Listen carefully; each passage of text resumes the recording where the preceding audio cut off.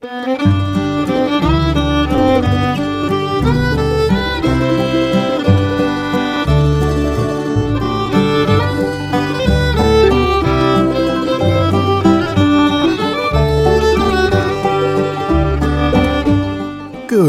morning, Oregon. I'm Finn J.D. John, FJ at OffbeatOregon.com, and this is the Daily Offbeat Oregon History Podcast. It's Monday, so this is an archive show. First published as a newspaper column sometime in the last 10 years. Thanks for downloading, and I hope you enjoy the show. This story was first published on November 6th of 2016 under the headline Gold Rush Era Jacksonville, where the bank robbed you. Here we go. The concept of interest payments is old and almost universal. Since its earliest beginnings, the banking industry has followed this one simple precept: when you deposit money, you earn interest on it. But there was once a bank in which that was not how it worked. The Town Bank in Jacksonville, Oregon, in the early 1850s. Now, Jacksonville was a gold mining boomtown. It was situated in the middle of some of the richest gold diggings in history, and the town was just awash in the yellow stuff. There was so much gold sloshing around Jacksonville in the early years that the local bank soon realized that there was no need to pay anyone interest on it. Instead, they charged. That's right, in exchange for having one's gold tucked away safe from marauding bandits and night-stalking thieves, the bank actually charged a percentage of all deposits. It was like a negative interest rate, or you might think of it as the town where the bank robs you. But if there ever was a town that was truly blasé about gold, it was Jacksonville, or Table Rock City as it was then called. There was gold everywhere in the little frontier town. Gold was to Jacksonville what lumber would later be to Cottage Grove or Valsats, and salmon to Astoria, the most important product, the driver of the local economy, but nothing much out of the ordinary or special.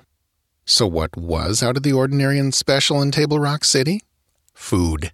In the early months there, flour was selling for $1 a pound, and ordinary table salt was trading straight across, pound for pound with gold dust. Those prices did come down as time went by, and outside merchants realized the opportunity there, but they stayed plenty high. Thomas Fraser, arriving in 1852, was only able to get 60 cents a pound for his wagon load of flour, a big discount off $1 a pound, but still a 500% markup from the 12 cents a pound flour was fetching in Portland at the time. Table Rock City sprang up almost overnight in 1851 after a freight packer named George Fraser, no relation to Thomas Fraser, and an unnamed assistant stopped by the shores of Jackson Creek to camp for the night. Fraser was on a run from Scottsburg, then a burgeoning seaport situated at the head of navigation on the Umpqua River, the entry point for ocean-going freight coming into southern Oregon, to the gold fields of Wairika. The California Gold Rush was just a few years old. It had started in 1848 and then exploded the following year.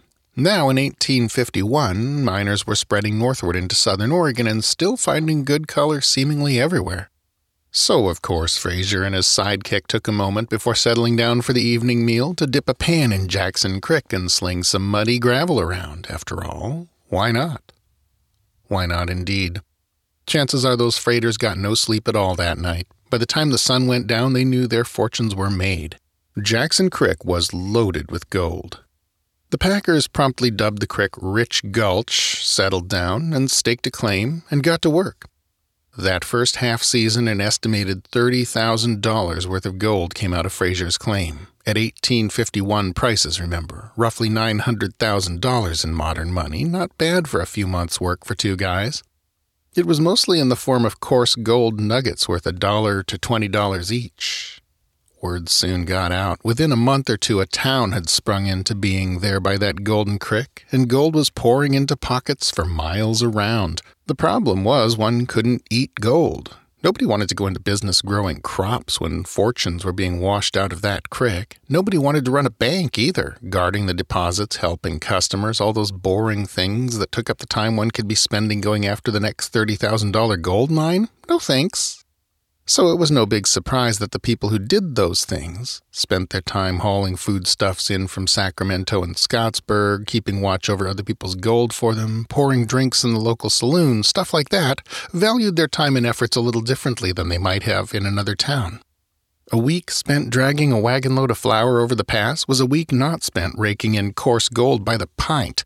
The lost opportunity would have to be made up in the form of high prices. And oh yes, it was. By the end of 1852, Table Rock City was the biggest town in Jackson County, boasting a population of about 2,000. Of course, with all boom towns, the good times can't last forever, but by now it was the county seat, meaning that even after the gold petered out, it would remain an important place.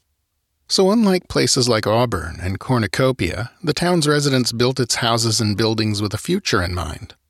Soon a colony of Chinese miners moved in from California, and Jacksonville had the first Chinatown in Oregon.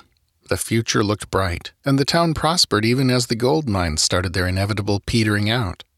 Then in 1884, disaster struck. Disaster in a sort of miraculous form from a modern historical standpoint. The Oregon and California Railroad was built running through Medford, bypassing Jacksonville completely. After that, the stagecoaches that had regularly thundered through the town's streets came no longer. Jacksonville businesses started moving away, cozying up to the railroad line. The town faded, and its decline was made official in 1927 when the Jackson County seat was moved to Medford as well. By the time the Second World War was over, Jacksonville resembled a ghost town from a movie set, full of gorgeous old empty buildings surmounted by one of the finest old county courthouse buildings in the state. Moreover, possibly because so few people now lived there, it never experienced a real fire. The town stood as it had in the late 1800s, frozen in time and preserved by the climate. The recovery started just after the war, when the Southern Oregon Historical Society was founded specifically to preserve that beautiful old county courthouse from the wrecking ball. They subsequently opened a museum in it in 1950. It closed for lack of funds several years ago, and the courthouse is now, as of the time of this writing, unoccupied. Recovery got a huge boost in 1963 when John Trudeau, an orchestra conductor from Portland, launched the Brit Festival on pioneer Peter Britt's old estate, a sort of natural hillside amphitheater with a gorgeous view of the valley spilling out behind the stage. Then in 1966, the entire town was declared a National Historic District. By that time, Jacksonville's recovery was well underway. Today, Jacksonville is a popular destination for folks who want to see some vintage Oregon gold country in person. It's also a popular place in which to retire. Its population isn't much over its gold rush peak, just shy of 3,000. And although plenty of gold miners, recreational for the most part, still call it home, Jacksonville's glory days of gold production are gone now. Or are they? In a remarkably striking statistical anomaly, this tiny town of 2,800 or so has, over the past 15 years, been the home of 3 multi-million-dollar Oregon lottery jackpot winners, including a massive $340 million Powerball win in 2005. On a per capita basis, no other town comes close to Jacksonville's performance. A resident of Jacksonville in 2001 had a 1 in 800 chance of finishing the decade a millionaire. So maybe the old Midas touch hasn't left Jacksonville after all. Key sources in this story have included works by Thomas Fraser, William L. Sullivan, and JacksonvilleOregon.com, as well as Britfest.com. That's our show for today. Thanks again for listening. This podcast is part of Offbeat Oregon History, a public history resource for the state we love. What you've been listening to is one of more than 500 stories originally created and published as newspaper columns in first-run syndication between 2008 and today. You can read them all at offbeatoregon.com.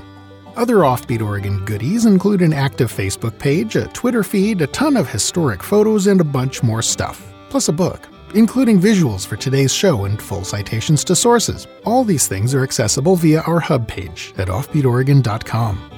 This podcast is covered under a Creative Commons license. For details, see offbeatoregon.com/cc.